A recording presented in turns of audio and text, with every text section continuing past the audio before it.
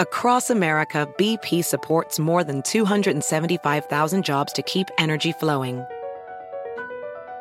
Jobs like updating turbines at one of our Indiana wind farms and producing more oil and gas with fewer operational emissions in the Gulf of Mexico. It's and, not or. See what doing both means for energy nationwide at bp.com/investing in America.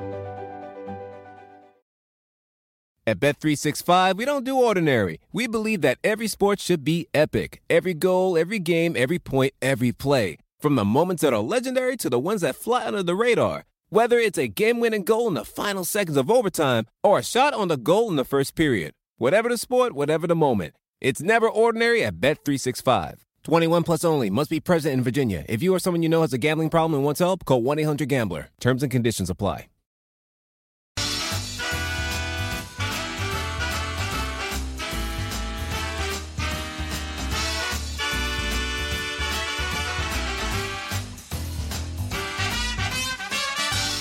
Well, good day, good evening, good morning, good afternoon, whatever time it is by you, and you're tuned into Line Drive Radio. Welcome aboard this Friday edition, post-World Series, November 5th, 2021. Yours truly, Mr. Paul Cuthbert, holding down the LDR board here in the great state of New York, on Long Island. And as always, it's time to bring in my LDR teammate, Mr. Tab Bamford, from the great city of Chicago. And as always, Tab, I got to ask you, what's going down in Chi-Town? Oh, boy. Well, other than Bears quarterbacks, the temperature has plummeted this week. As we were talking on the pre-show, Kumbaya dropped the kid off at high school this morning. It was 33 on the car thermometer this morning. So we've reached bonfire and hoodie season here in Chicago. So excited for that. But that's usually what happens once the World Series is put to bed. Sometimes before, now that we're finishing this thing in November. But yeah, we went pretty much, fall was about 36 hours long in Chicago this year. And here we are, ready for winter. But no, it's, look, it was, yeah, I'm a big fan of the weather changing once baseball gets done, because when the colder it gets, the faster it gets cold. Those of us that are baseball nerds realize that we are 100 and I believe 46 days away from baseball beginning anew. Yeah, man, it's good stuff, man. We're getting this show in before the Christmas music starts. I haven't heard a track yet, so I'm happy about that. So you're Mariah Carey free in your life right now? Yeah, so far so good, man. So far so good. I mean, I think that's probably the good thing about terrestrial radio is not as popular now as satellite. So you get to kind of concentrate on what you want to listen to and not accidentally run into anything. And I haven't been into any retail stores yet to get hit by the muzak of the. I think every retail establishment that I've been in so far was still on whatever mix of Kygo that they usually go with instead of cranking it over to Christmas yet. But I'm sure that as we get closer to Thanksgiving, they'll be rocking around the Christmas tree far earlier than we want them to. Look at you, man. Nice stuff. Well, I'll tell you what, the Houston Astros might not get anything for Christmas this year. And it's definitely cold. It's getting cold down there in Houston. So, we're going to get into the recap of this 2021 World Series and all that good stuff. Can't believe it's over. It's, the long season is done. And like you mentioned about the weather changing, it is, you get into, past the holidays and then, pitchers and catchers. And the great thing about baseball coming back is the spring and the summer, which is favorites of ours here, too, as well, on LDR. Can't wait for the summer to come back already. But anyway, before we do that, let's talk about a guy who's surprisingly hanging it up at the ripe old age of 34. I'm watching this here, man. I'm going to be 52 in a couple of weeks. And this kid was born the year I graduated high school in 1987. And that is the wonderful, the amazing, the very talented Mr. Buster Posey. One of the greatest baseball names of all time is hanging up his cleats. Let's talk about Buster before we get into the World Series. Well, we joke, Paul. One of the things, if you follow me on Twitter, at the one tab if you haven't, if you're missing out still.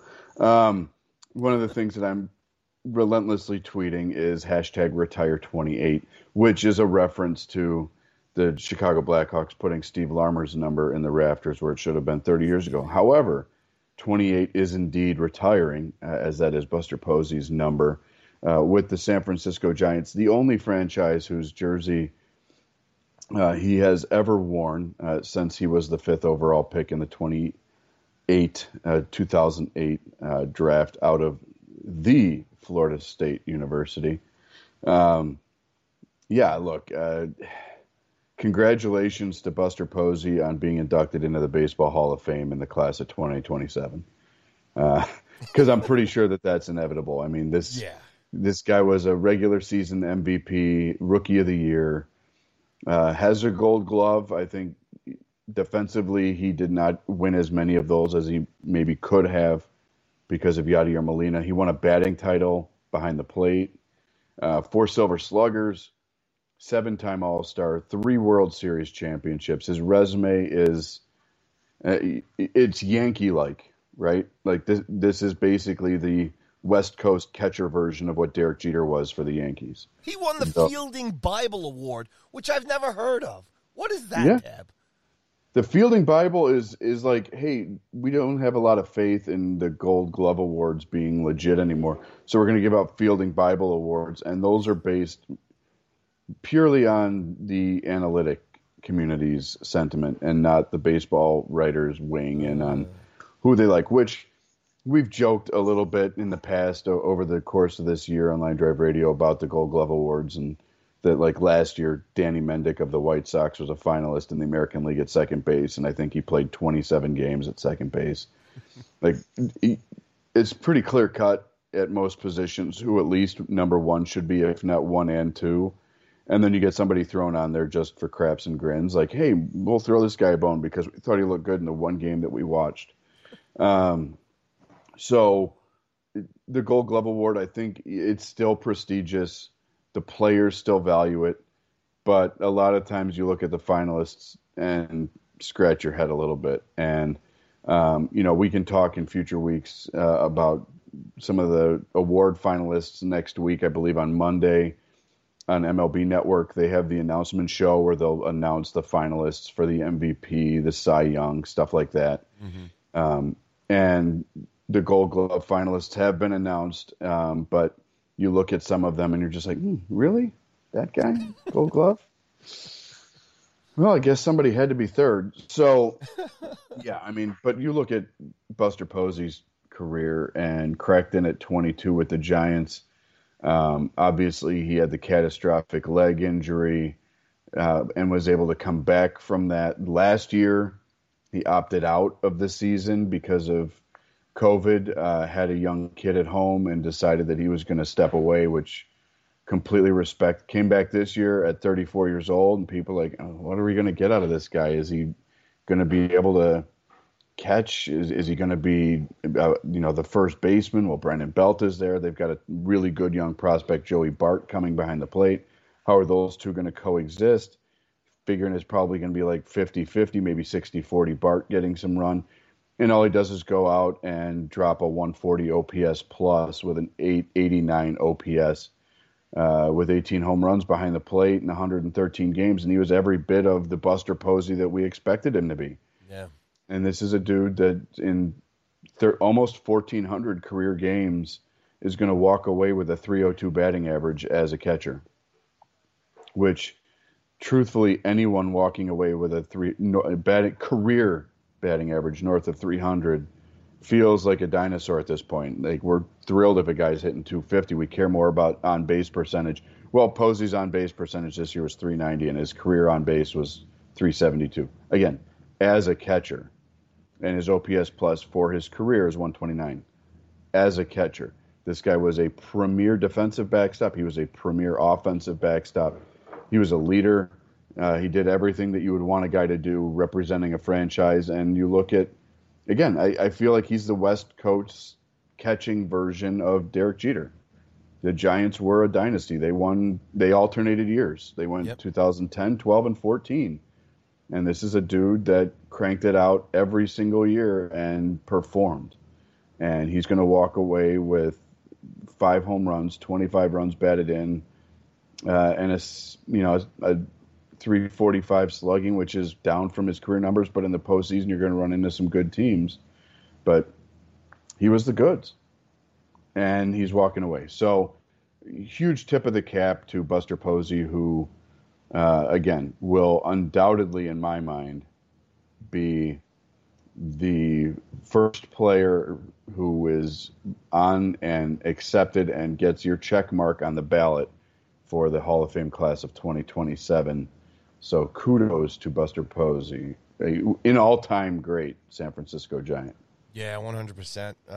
And I always get a trip, you look back, he came in, he was called up on September 11th, 2009, and he played first base because another great baseball name and a great guy was Benji Molina, was catching for the Giants. And then he was traded in 2010, and that's when Buster took over, man. And there you go. I mean, 2009, and he's a World Series champ in 2010. And boom, he's off and running. And, you're talking about all his accolades here, too. I mean, just amazing stuff, man. What a career. And good on him. Well, and here's the fun thing.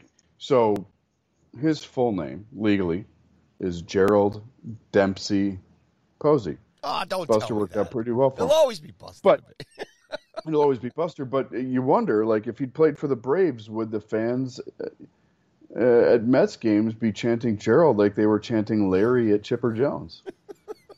It's entirely possible. Maybe if Dodger fans had That's awesome. been I remember that. chanting for Dempsey, thinking that it was their former catcher, why are they paying homage to Rick Dempsey right now? No, it's Buster's middle name. Maybe they would have gotten in his head and they would have, jumped to the top of this heap a little bit quicker. But no, look, he's one of the greatest to ever come out of Florida State. He's you look at that resume and it's one of the best of any catcher. And he did it. Ironically, we bring up the 1 Gold Glove. It's ironic that he took the job away from a Molina, and Benji's younger brother kept him from having more Gold Gloves in his career. But I think if you look back since really 2010, if you look at the last decade in Major League Baseball, there are probably 2 catchers, certainly in the National League, who you look at and say, that's a guy that I would want catching my pitching staff. And it's Buster Posey and Yadier Molina. And then the third guy that I would put in that group, when you talk about elite backstops since really maybe 2005, that I would throw into that group is Joe Mauer, who, I've seen some conversation on Twitter about him. He was the number 1 overall pick in 2001 as a catcher, ironically turned down a scholarship to play football at Florida State. Because he's a Minnesota native who was drafted by his hometown team and opted to stay home. And he hung it up, a couple years ago here. Officially hung him up in 2018, so he'll be on the ballot well before Buster Posey. But I think when you look at the dominant offensive catchers of the last 20 years, I think Mauer and Posey are the names that come to mind immediately. And I think both of those guys will end up in Cooperstown. We'll see if Mauer gets in on the first ballot. If I had a vote, he would. I would definitely cast a vote for Joe Mauer. But yeah, Buster Posey will absolutely, in my mind, go in on his first ballot, and he should, because he's represented the game well. He's conducted himself incredibly well, and his numbers speak for themselves. And again, you talk about guys with 300 career averages, few and far between at this point, but Mauer and Posey both walked away playing most of their career behind the plate with batting averages, not on base, batting averages north of 300, which is unheard of for someone that has the physical wear and tear that you do when you're playing behind the plate. So tip of the cap to Buster Posey. Absolutely. Hashtag retire 28. I'm with you, man. Good stuff. And I believe that the Giants will, unlike the Chicago Blackhawks, put 28, put a flag up with 28 on it. I don't think anyone will ever wear that number again in the Bay. Yeah, no, why not? I mean, there it is. It's all there. I mean, just think how close they were getting back there again, and that would have been some swan song for them if they had won this year. Yep. But they got close. But I'm with you, man. Tip of the hat, best to Posey. One last thing on this. I remember the Giants. In those, the Yankees win in 2009, and then, like I said, the Giants started alternating championships there, starting in 2010. And one of the biggest San Francisco Giant fans in the world worked on sports radio here in New York, and that's Chris Mad Dog Russo. On WFAN, and then you're not going to start just uncontrollably screaming at me, are you? No, I'm not. No, but it's like this. He goes to Sirius XM Radio in 2008 after Mike and the Mad Dog obviously, split, and he gets his own show and everything. But that, we were just back then. I was a big, listener of the station, obviously in the the mid-'90s until they kind of stopped. And then they got a little sickening for me. But anyway, no, I mean, Chris was just a devout, avid San Francisco Giant fan. So here we are in New York, and we would always hear about the Giants, whether we liked it or not. If we were listening to FAM, we were going to hear about the Giants. And then, like I said, so I always have that thing with the Giants and those teams there winning in the 2000s. Well, of course, Chris Russo was a longtime New York Giants season ticket holder. So, really? I'm not saying he's a dinosaur, but I'm amazed that he dodged the meteor. Anyway. Yeah, I don't know. You listen to him these days at all? I can actually hear him if the car next to me has his show on. With the volume down at like 5. No, Mad Dog.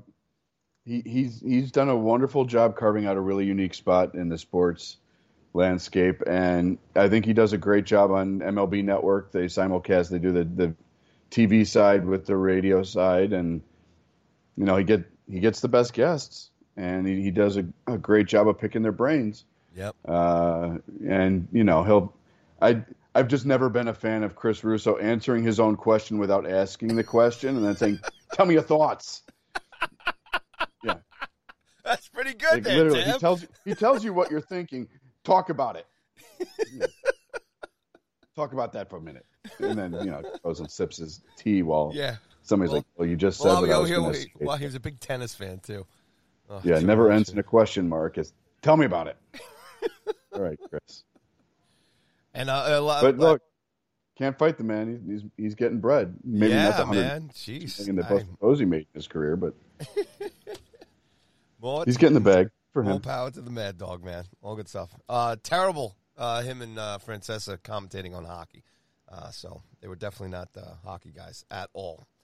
But anyway, when the franchise is awake for the entire show, if he's not dozing off mid-show, and you got to wake him up. Panarin, let's go, Mike. Talk to me. Oh, Timmy Panarin, I think he's great. Good wrist shot. Oh man, first time call, long time listener. Oh. Larry from Levittown. Yeah. What do you got for us? Oh right. Man, look, New York has the most. Chicago's got a unique radio scene. Philly's got a unique radio scene, but there's nothing like New York sports talk radio. Well, especially when you have, you joke about the Bears. I mean, the Jets and the Giants. I'm sure it's burning this morning after Jets' performance last night. Dear Lord. I mean, come on. The Mets haven't won since '86. The Jets haven't won since '69. Dear Lord. Yeah. I'm just glad that last night, that's where they went with the pregame show for the Jets and the Colts. They went to Broadway Joe beating the Colts in the Super Bowl, because since then, exactly. Radio silence from the Jets. Like, hey, are we really going to admit that Mark Gastineau played here? No. Maybe we'll go Boomer Esiason or Vinny Testaverde. We got to have something to lean on. Let's show the Richard Todd to A.J. Dewey highlights, everybody. Brutal. Hey, well, we got the Yankees here. We're okay. The Giants didn't win too long ago. Jeez, the Rangers, 94. Icelanders, 83. Dear Lord. I mean, for a big city, who was on the ice? And who was on the ice when the Rangers won the Cup the last time? Stevie Lomer, baby. There it is. It all comes back to 28. Buster Posey. Steve Lomer. All right, buddy, let's talk some World Series. That's what we're here about. I mean, ladies and gentlemen, we do have other shows. You can hang out with me and Tam. We'll talk Here lots comes of a tangent, kids. Yeah. Welcome to Friday. Exactly. Hey, look. Hey, you know what? Somebody's having a parade today. Yeah. So maybe those in podcast listener land will just assume that, like Braves fans today, we got after it a little early. It's all good. Yes, the big parade today for the world champion Atlanta Braves. And before we start, ladies and gentlemen, me and Tab had our predictions before the series started. And I said the Astros in 6. But, ladies and gentlemen, you got to listen to this. The Swami right here. Here he is. Multiple. And there is – people want to talk to the Astros about legacy. They want to talk to the Astros about doing it clean. People want to talk to the Atlanta Braves about, hey, it's your first time here. What's the atmosphere like? They're fun questions. Questions aren't fun for the Astros, and they're going to get old. And we'll see if they get salty. And we'll see how much of a chip they have on their shoulder. And I think the series starting in Houston benefits them, but when they get on the road, it ain't going to be pretty, and it ain't going to be nice. And you're right. There's a lot of people in this league and in this country that are not on the Astros bandwagon at all. And they've been able to play with the weight thus far. I will be, I hope Dusty gets one. I really do. But I just think that right now with this team as it's put together, there's a lot of weight on these guys. And I think that weight's going to take a toll. And so for those reasons, Braves in 6. Woo! Ozzie Albies is your MVP. Look at that, folks. I love watching that kid play. Well, at least I got the games and the team right. Yeah, buddy. Congratulations on that. Did you put any money on that? I should have. Oh, damn. If the kid had remembered what his login was for the big fan duel, I would have grabbed it. Yeah, look, I'll go ahead and pat myself on the back. I got the Braves in 6. It was, but let's, we spent, and for those who have been with us this year, or those who jumped on at some point, if you listened to the show last week when we started talking about the World Series, our preview show, we talked about one of the big reasons, before, that lovely soundbite, pat myself on the back moment, one of the things that I pointed to was I thought that at the end of the day, the Braves pitching had more oomph behind it than what Houston was coming into the series with. And game 1, the Braves go out and start putting up big numbers early in the game. Charlie Morton looks great, shut it down. And I'm thinking, man, I look pretty smart here because Morton looks like he's going to go 6 in game 1. They're going to steal one on the road like they need to do.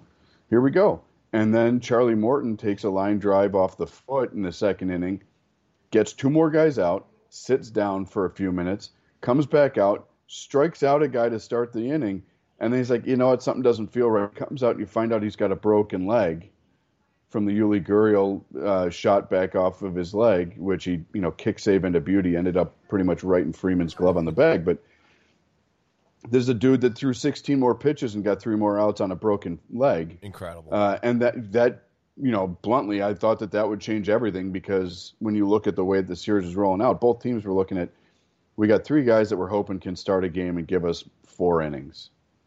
And then we'll see what happens, and we're going to roll to the bullpen. And ultimately, Ian Anderson was able to be as good as they needed him to be.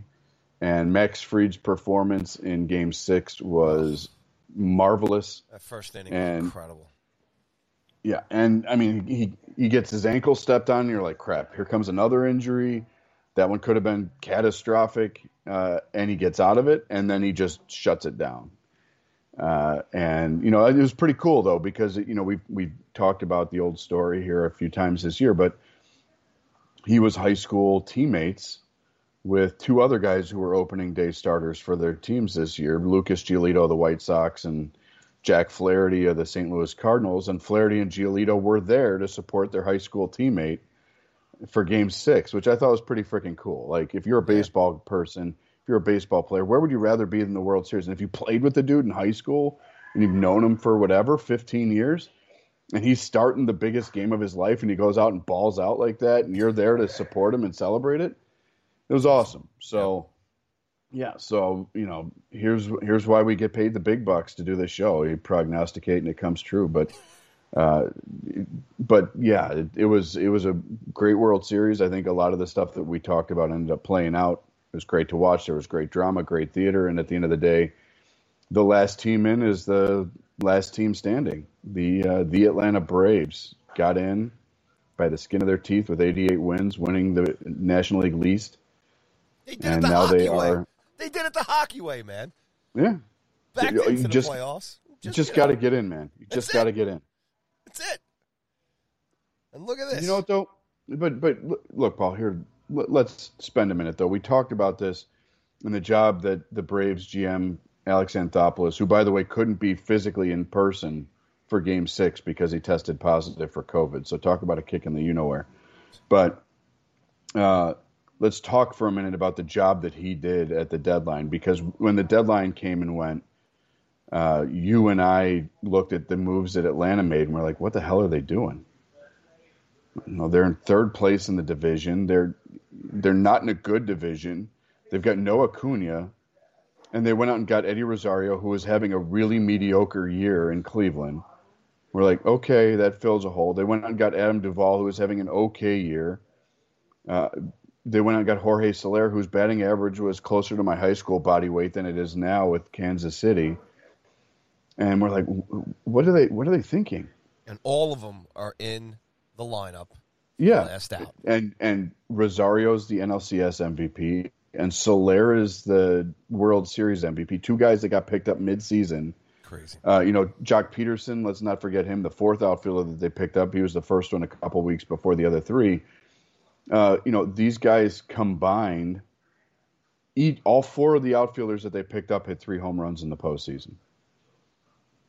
Eddie Rosario obviously, led the team. He finished tied with Freddie Freeman for the team lead with 11 runs batted in. Duvall drove in 10.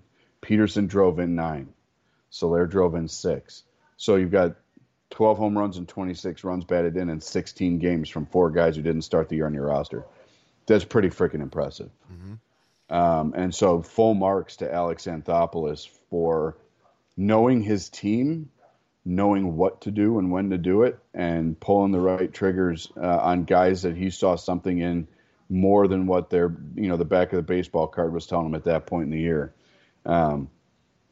So full marks to Alex Anthopoulos for making the right moves. And, we talk about the career and the legacy of Buster Posey. I'm thrilled that Freddie Freeman got a ring, and I think them winning it in the way that they did, with him playing such a big part of it. Obviously we've talked about this before the season. Freddie Freeman's contract is up. He gets to go test the free agent waters. I cannot fathom that he leaves Atlanta. I really can't. And if there was ever a player that would take a little bit less off the top to stay with the team that he's the only team that he's ever played for, I would imagine that Freeman's the guy. If they can keep the bulk of this lineup together, honestly have another shot next year. Again, they won the World Series with a duct tape together outfield. Christian Pache is an elite defensive center fielder. Andrew Jones, Braves legend, maybe some statisticians would argue the greatest defensive center fielder since Willie Mays. The eye test tells me it was him and Ken Griffey Jr. in the 90s, and everybody else can pound sand. Andrew Jones told me personally that he believes, because he works with some of the young guys in the outfield for the Braves during spring training and in the offseason, he believes Pache is better at his age than Andrew Jones was defensively in center field, which is about as high a praise as you can possibly get. That's like Yadier being like, this kid's the goods. So they're going to have Pache more ready to be the everyday center fielder next year, and they're getting Raul Acuna back, who, let's not forget that, probably one of the 3 best talents in the game, period, has been out since, June? So they're going to get arguably the best player on the roster back next year to defend a championship, which is better than any offseason signing that they could possibly make. They're going to put Ronald Acuna back into the lineup. Good luck, National League East. Maybe that's why nobody wants to be the president or GM of the Mets. No, nothing to do with that division's only hope because they don't want to go against is Philly. That's it. That division's only hope is Philly. to give them a challenge next year. That's it. Yeah, don't sleep on the Marlins. But I mean, you look at this Braves team. Ozzie Albies is signed for dirt cheap for the next 5 years. Acuna's he's making good money, but the Braves got incredible deals done with Albies and Acuna. So from a cost perspective, they know what two of their better players are going to make for the next, 5-6 years. So they're playing with house money.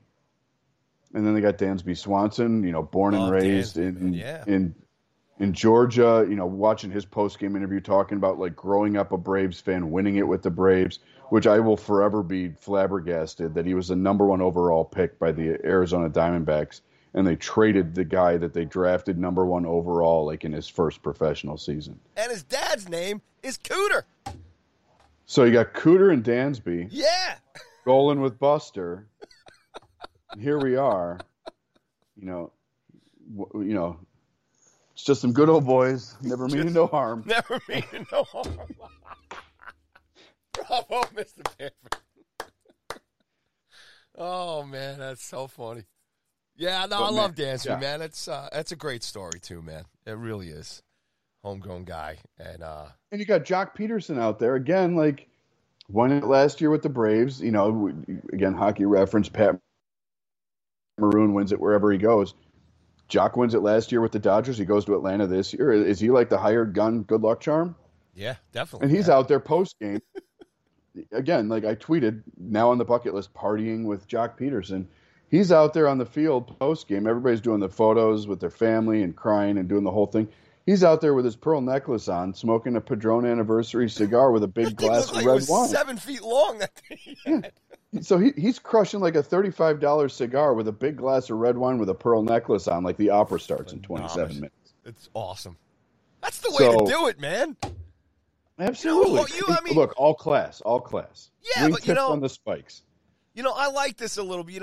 Even just to kind of flip back again to how Brady and the Bucks celebrated, and you can look at Ovechkin there a couple of years starting the massive drink fest after the championship in DC. But even the Tampa Bay, the you could call them the pandemic or the COVID Stanley Cup championships, and even the Dodgers too. It's so hard. What I'm getting to now with baseball, it's so hard to win this damn thing. Yeah. Enjoy it, man. I think that's fantastic. Yeah, and it's a great point because the Braves really since about 1991 have been, even with the 3 that the Buster Posey-led Giants won, the Braves have been the gold standard in the National League. They've been the New England Patriots.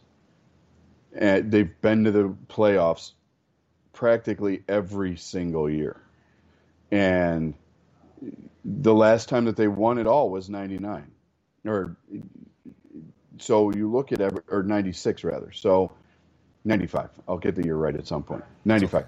But last time you look at this stretch here, they went to the playoffs 16 times between winning World Series.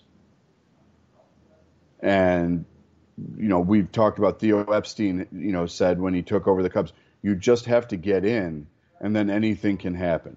Mm-hmm. And when we started the postseason, we were ripping the Braves and we were ripping that division pretty much since the trade deadline. Like, who wants to win it? Because it looks like nobody wants to win the National League least. And the Braves emerge, and you just have to get in and get the right guys hot. And the crazy thing is, look, Ozzie Albies for the entire postseason led the Braves with 12 runs scored. He did not hit a home run. Did not, I think, play up to the level that a lot of people would have liked, but he still got it done. He played exceptional defense.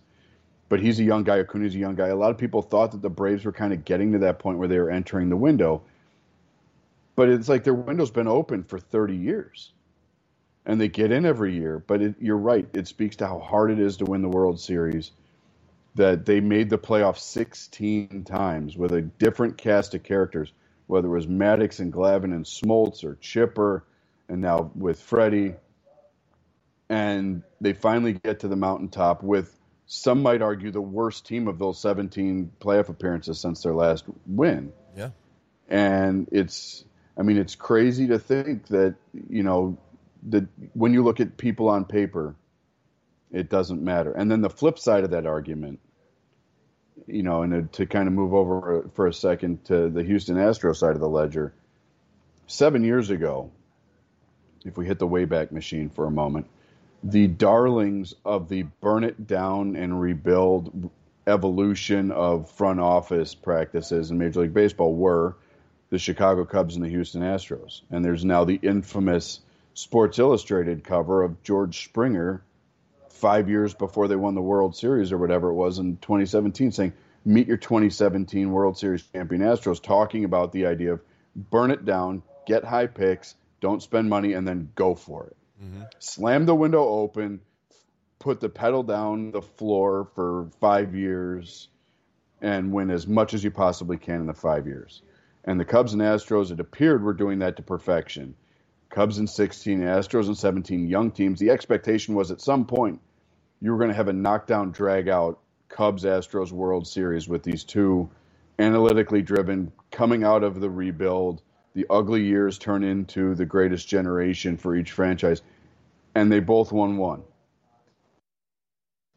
And the Cubs, obviously, at the deadline this year, starting in the winter when John Lester and Schwarber were allowed to leave, and then at the deadline with Rizzo and Baez and Bryant all being traded out the door, that core is gone for the Cubs. And now we have, a potential identity crisis coming in Houston. George Springer left after last year, and now Carlos Correa is hitting the open market. And when you look at the comments from Freddie Freeman, obviously he's elated. He's on cloud nine. This is the greatest thing that ever happened to the guy, and God bless him for doing that. But the comments from Carlos Correa, I think, were a lot more subdued. And they were, he admitted, which is amazing that someone could be that self-aware and comfortable enough in himself to go there after losing the World Series. But he acknowledged that when he went to the plate, I think it was the 8th inning, that as he dug in, he had the realization that this could be the last time that he ever steps into the box as a member of the Astros in Houston. And that it was heavy. And, if Springer leaves, if Correa leaves, Altuve signed for a while. Gurriel is in his late 30s, hasn't played as much baseball as some of these other guys just because of the realities of him trying to get out of Cuba. And Bregman will be there for a while too, but you're starting to see the Astros turn it over as well. And if Correa leaves, you're now looking at a team that is really, it'll be, Altuve's team until he hangs it up. I think he's the captain and he's the guy that everybody looks to. I was going to say down to, but that would have been a vertically challenged joke here. But you're looking at a team that's now going to be led by Kyle Tucker and Yordan Alvarez. And you're going to start seeing the Astros turning over their roster just like the Cubs did. And it's the Braves who built this team. Really, they acquired Dansby Swanson, but again, it was his first year of pro ball. But a lot of these guys are homegrown. Mm-hmm. And the thought process was that we're going to home grow a championship, and we're going to acquire guys in the minors and develop them, which they did with Fried. They stole him from San Diego. Augment what you've got internally with guys that you bring in from elsewhere, like a Charlie Morton, but Austin Riley homegrown, Ozzie Albies homegrown, Freddie Freeman homegrown. The thought process was that a homegrown Acuna would be in the outfield. Theoretically, a homegrown Pache would be in center. And injuries and circumstances just led them to winning the World Series with, again, a cast of characters that were brought in from all over the place. But they've got, D'Arnaud wants to leave behind the plate. He had a great postseason. They've got William Contreras, the younger brother of Wilson Contreras, ready to go, who played well while D'Arnaud was out, injured for a big chunk of the year. But now the Braves are they're stepping into that spot where they've now got this core locked up together, and Freeman's the elder statesman, and they can look forward to having something into the future. But I think Freeman and Correa are really on opposite ends of the spectrum here. Freeman's the older guy who's looking for probably the last multi-year deal of his career, and I don't think he will ever go anywhere because he loves Atlanta. He grew up in Atlanta, and that's home for him and his family. And for Correa, he's just getting ready to have a kid, and he's hitting free agency for the first time. This is when you go out and get the bag. And he just watched his teammate from the World Baseball Classic, Francisco Lindor, get $341 million. And we talked this year that the initial offer that Correa got from the Astros was a massive lowball. That was before Lindor signed, and now he can say, well, if Lindor's worth that, let's go.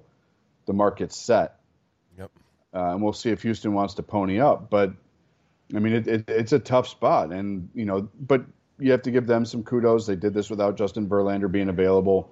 Young pitching. Zach Greinke did what he could, but, of course, going 2 for 3.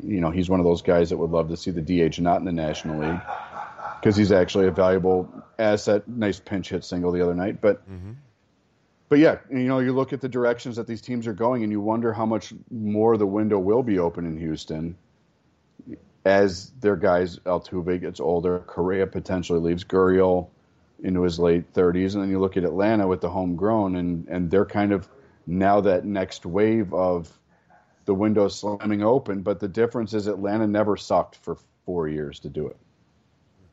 They've been in the playoffs almost every freaking year for 20 years. And now they've got a ring to show for it. Yeah, no, it's good stuff. And, yeah, I think, we talk about this Astros team, and you talk about legacy and obviously the controversy with the 2017 win and the cheating and everything else. And it looks like, you wonder. Look, as a Yankees fan and probably a lot of baseball fans out there and Dodgers and all that other stuff, not a lot of sympathy. But, obviously, tip of the hat to Dusty Baker, great season and everything else. But it looks like the Astros might just simply kind of fade away into the distance now. And the Astros have been a lot of talk for a lot of the wrong reasons over the last few years.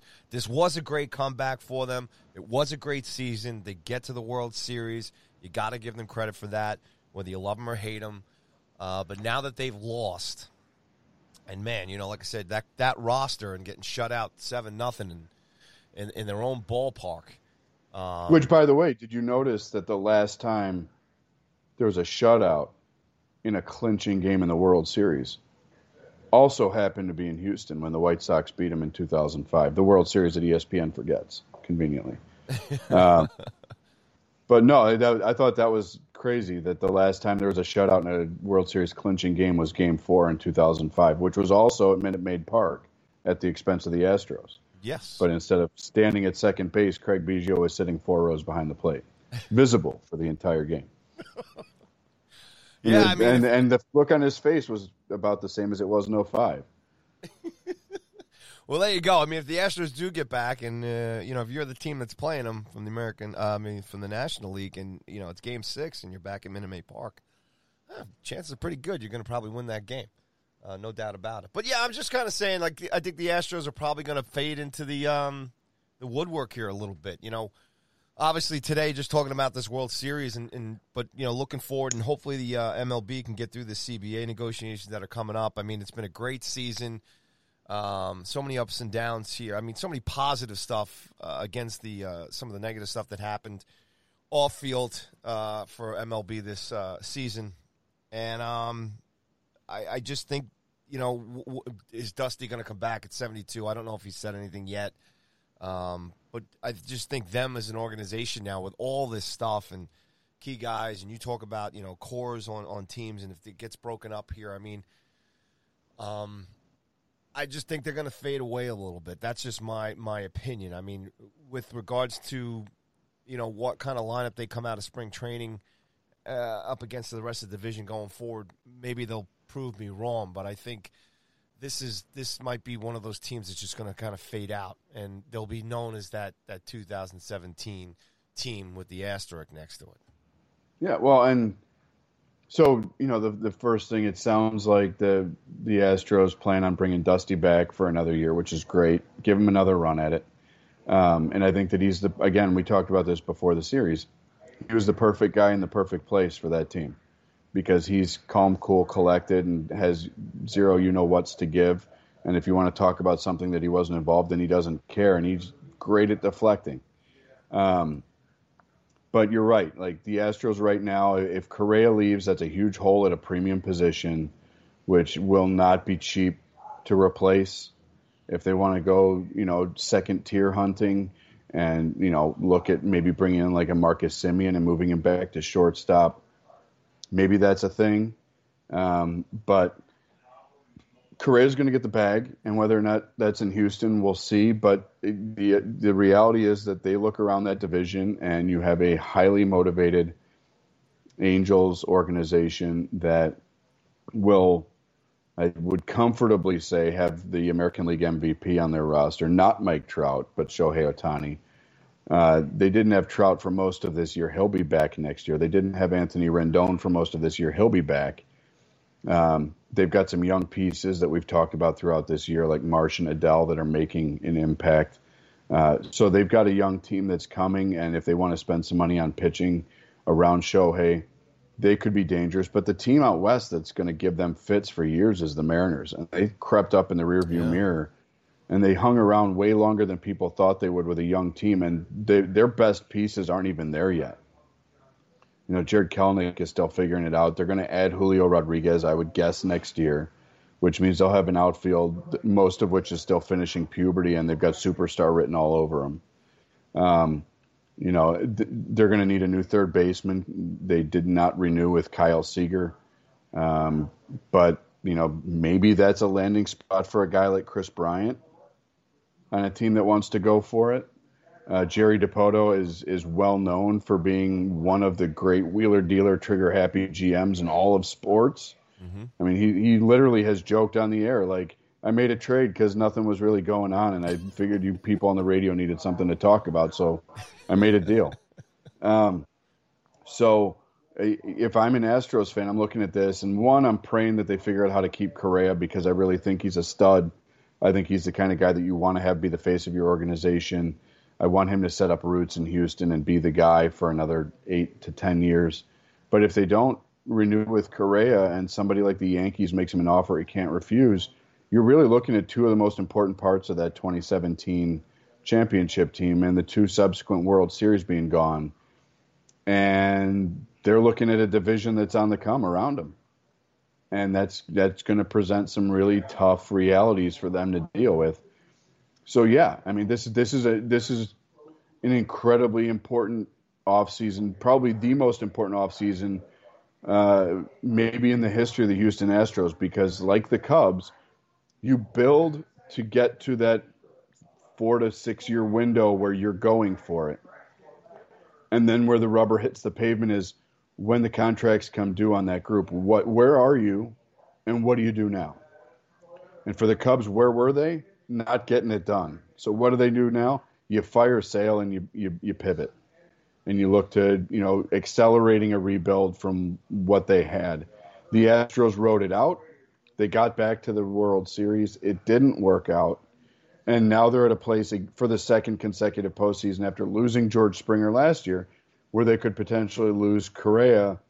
And as the other core guys, Gurriel, Altuve, Bregman, continue to age, how have they been able to support and supplement internally so they don't have to go out and spend massive amounts of money to replace guys? And we will see, because I would argue that Correa, again, they got a wonderful team-friendly deal done long-term with Altuve a couple years ago, but I would argue Correa is the most important guy on that team for them to retain. And if he walks, it's going to be interesting to see how they repackage things to stay in it going forward, because you don't want to fall off, and they haven't fallen off. Like, I think we talked about this at the deadline. It's almost like the Cubs did Jed Hoyer in the front office a favor by sucking as bad as they did for a month, because they gave them the ability to look the fan base in the eye and say, look, it's clearly not working, so we're going to try to accelerate the rebuild and move now. Obviously, they shot themselves in the foot a little bit. No Plaxico Burress references here. When they traded Yu Darvish to the Padres, they kind of waved a white flag before the season even started. But, when you tank for a month, you make the decision to move on a little bit easier. For the Astros, it's a hell of a lot harder because they were 2 games from winning the World Series. And then it's a real, like, now what do we do? How do you let Correa go after he gets you 2 rings? I mean, Carlos Correa was one of the better players, if not the best player on 3 World Series teams, but they only won one of them. And now he's going into free agency in his late 20s in an area where he's going to be looking for a Lindor contract. And they offered him about a third of the gross money that Francisco Lindor got. And that probably didn't leave a really flavorful feeling for Correa when he got that offer. So we shall see. Correa will headline, again, as we've talked about, one of the deepest free agent classes at a position ever at shortstop, even with Lindor off the books. You got Corey Seager, you got Javier Baez, Marcus Semien, Correa. You're going to have teams that are looking for shortstops, Trevor Story, that are looking for shortstops that want to spend big money, that will spend big money because these guys are all worth it. And then it's just, if you lose a guy, how do you make up for it?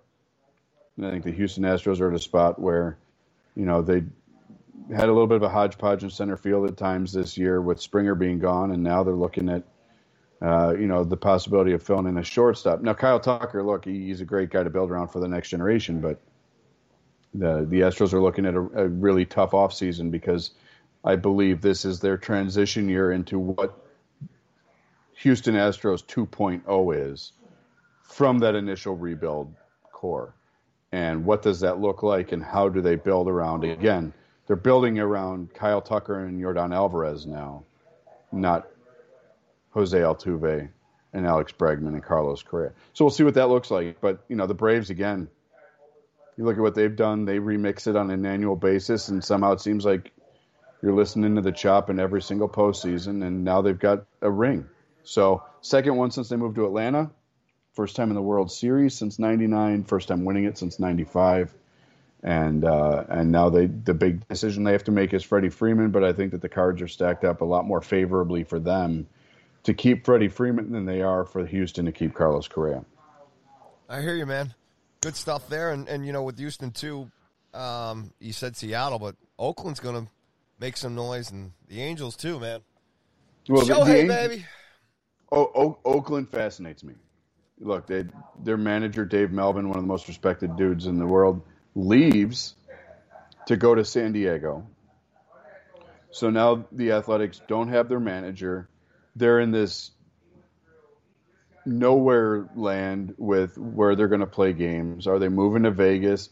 Are they going to bully the city of Oakland or the greater Bay Area and allowing them to build a stadium? Are they going to sucker them into giving them public funding for it? And then the question becomes, like, is it, we look at what Seattle's doing and where they're going. We look at the Angels and what they're doing, and they feel like they're close, but then they make the deal, to trade Jesus Luzardo, and you're like, we really thought that he was going to be one of those big-time rotation pieces. A.J. Puck has really worked out of the bullpen. And you wonder, like, does there come a time when the Oakland A's and Billy Beane, who, the Mets were interested in, and he had no interest in the Mets, does there come a time that they say, you know what, now is the time for us to trade Matt Chapman and Olsen, and while they're in their primes, and start retooling and bring in some fresh blood, because they're at a point right now where they haven't gotten over the hump, and those guys are getting a little bit older, and that's just kind of the MO in Oakland. You get to a certain point, and then the guys go, and you trade them before they hit free agency so that you retool and bring in the pieces that you need. So, I'm fascinated to see what Oakland looks like this winter, because with Melvin leaving, you feel like, okay, we've got to go find a new manager now. Do we go, look at the open market and what some teams would do for having maybe, 5 or 6 more good years of Chapman and Olsen? Are those guys that we would entertain possibly moving on from? Teams that need a third baseman, teams that need a first baseman. I'm looking, directly at the Chicago Cubs. What would they be willing to give up to bring one of those guys in if the Cubs decide that they're going to push back in after burning it down? It's interesting. It really is, because, again, Anaheim's they've spent a lot of big money. They just need to fill in some of the gaps, and they could be a really dangerous team. Seattle's coming. Houston's at the top of the American League right now. What they look like next year on opening day, TBD. And Oakland's just kind of there. And it's, the worst thing that you could possibly be in professional sports is the runner-up every year. And if they feel like they're kind of stuck in second place in that division, and you look and you project it forward, and you're like, they might be stuck in second place for the next 6 years. Yep. And the way that they've always worked is, if we're going to be in second place anyway, why would we spend $140 million when we could do it for $65? It's hard to fault them. But, again, they're looking at a new home and a new manager. So lots of off-field, non-player specific changes coming to the Oakland Athletics that, will be very, very interesting to keep an eye on this offseason. But, look, Line Drive Radio is not shutting down for the winter. We're not going to wait until March to talk to you guys again. We're going to dig in on the hot stove. We're going to, beat our heads against the wall praying for a collective bargaining agreement so that all these people like Nick Castellanos who are opting out and hitting free agency and all those shortstops, as they go out and get the bag and they decide where they're going to sign, we're going to talk about it. We're going to wax poetic and bitch and moan and whine about our teams not getting the guys that we want or need. And we look forward to engaging throughout the winter. But what we've got right now is a parade in Atlanta today for a team that unconventionally won a World Series. And it feels like every year we're talking about a team that did it in a way that you didn't expect. And the Atlanta Braves finish the 2021 baseball year on top. So good for them. Congrats to Atlanta, the franchise, the whole team. And it was a great baseball season. And the off season is not going to be dull. Like I said, Tab called it, the CBA, all that other stuff coming up, and free agency. Hey, look, we're going to be here for it. We hope this great MLB season that we debuted at LDR with you guys out there will be just as good, if not better, next season. And like Tab said, we're not going anywhere, so it's going to be a lot of fun. So, look, thanks, everybody, listening to us up to this point. Like I said, we'll be back sooner than later. There's no doubt about it. We'll follow the news here, and we'll swing things back on. We got still a lot to talk about. Tab, man, been great, man. World Series, baby. Playoffs, wild card. We did it all, man. Yeah, and for once in my life, I was right. I mean, I'm actually going to have to play that clip back for my wife so that she knows that it did happen one time. But, wonderful season. I loved working with you, talking baseball all year, Paulie, and look forward to a fun winter. And as we look ahead, find some heated batting cages and keep swinging. Absolutely. And you taught me a lot, my friend. It was a pleasure to work with you, get me back into baseball in a big way. And again, I can't. You took me to school, brother, and I appreciate it. And I look forward to continue this with you as we go forward into next year. So look, buddy, we lock the gates here and turn out the lights and turn the sprinklers on. We can't leave them on too long because it's cold outside now, Tab. Can't get frost on the greens. Yeah. Say goodbye to the folks as always, Tab. And we'll roll out. And I'll just say again, thanks to everybody for listening. Follow us everywhere at Line Drive Radio. Put on the pearls. Get yourself a glass of red wine. Be your inner Jock Peterson. Have a wonderful start to your November. We'll be back to talk hot stove. But in the meantime, find a heated batting cage. Keep the glove warm, keep the bat warm, keep loving the game, because hopefully, fingers crossed, we've got plenty to talk about in March next year with a new CBA. Absolutely. Thanks again, everybody. Enjoy. Stay safe and healthy until we come back, and it'll be soon. Line Drive Radio is out.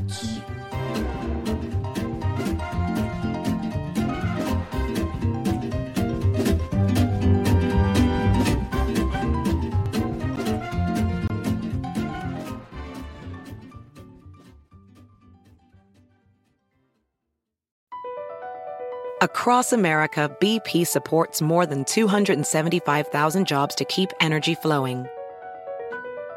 Jobs like building grid-scale solar energy in Ohio and producing gas with fewer operational emissions in Texas.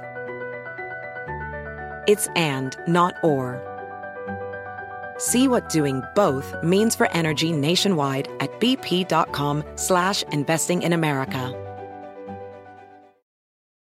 At Bet365, we don't do ordinary. We believe that every sport should be epic. Every goal, every game, every point, every play. From the moments that are legendary to the ones that fly under the radar. Whether it's a game-winning goal in the final seconds of overtime or a shot on the goal in the first period. Whatever the sport, whatever the moment. It's never ordinary at Bet365. 21 plus only. Must be present in Virginia. If you or someone you know has a gambling problem and wants help, call 1-800-GAMBLER. Terms and conditions apply.